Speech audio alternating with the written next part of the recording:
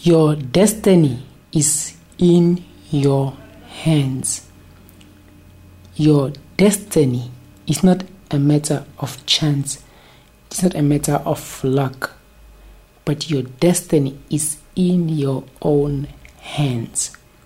So many of us think because of the outside factors of where we were born, how we were born, by whom we were born, that will affect our destinies, or we tend to give that as an excuse of why we are not at the level or we are not living our life to the fullest. But let me tell you something. Your destiny is in your own hands. Destiny is not a matter of chance. It is not a matter of luck. It is a matter of choice. All the choices you have made today when you woke up to the time that you're going to rest your head, all of those small little choices that you made will determine the kind of person you're going to become 5 years from now.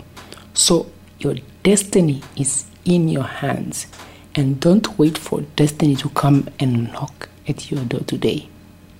But you have to go out there and achieve.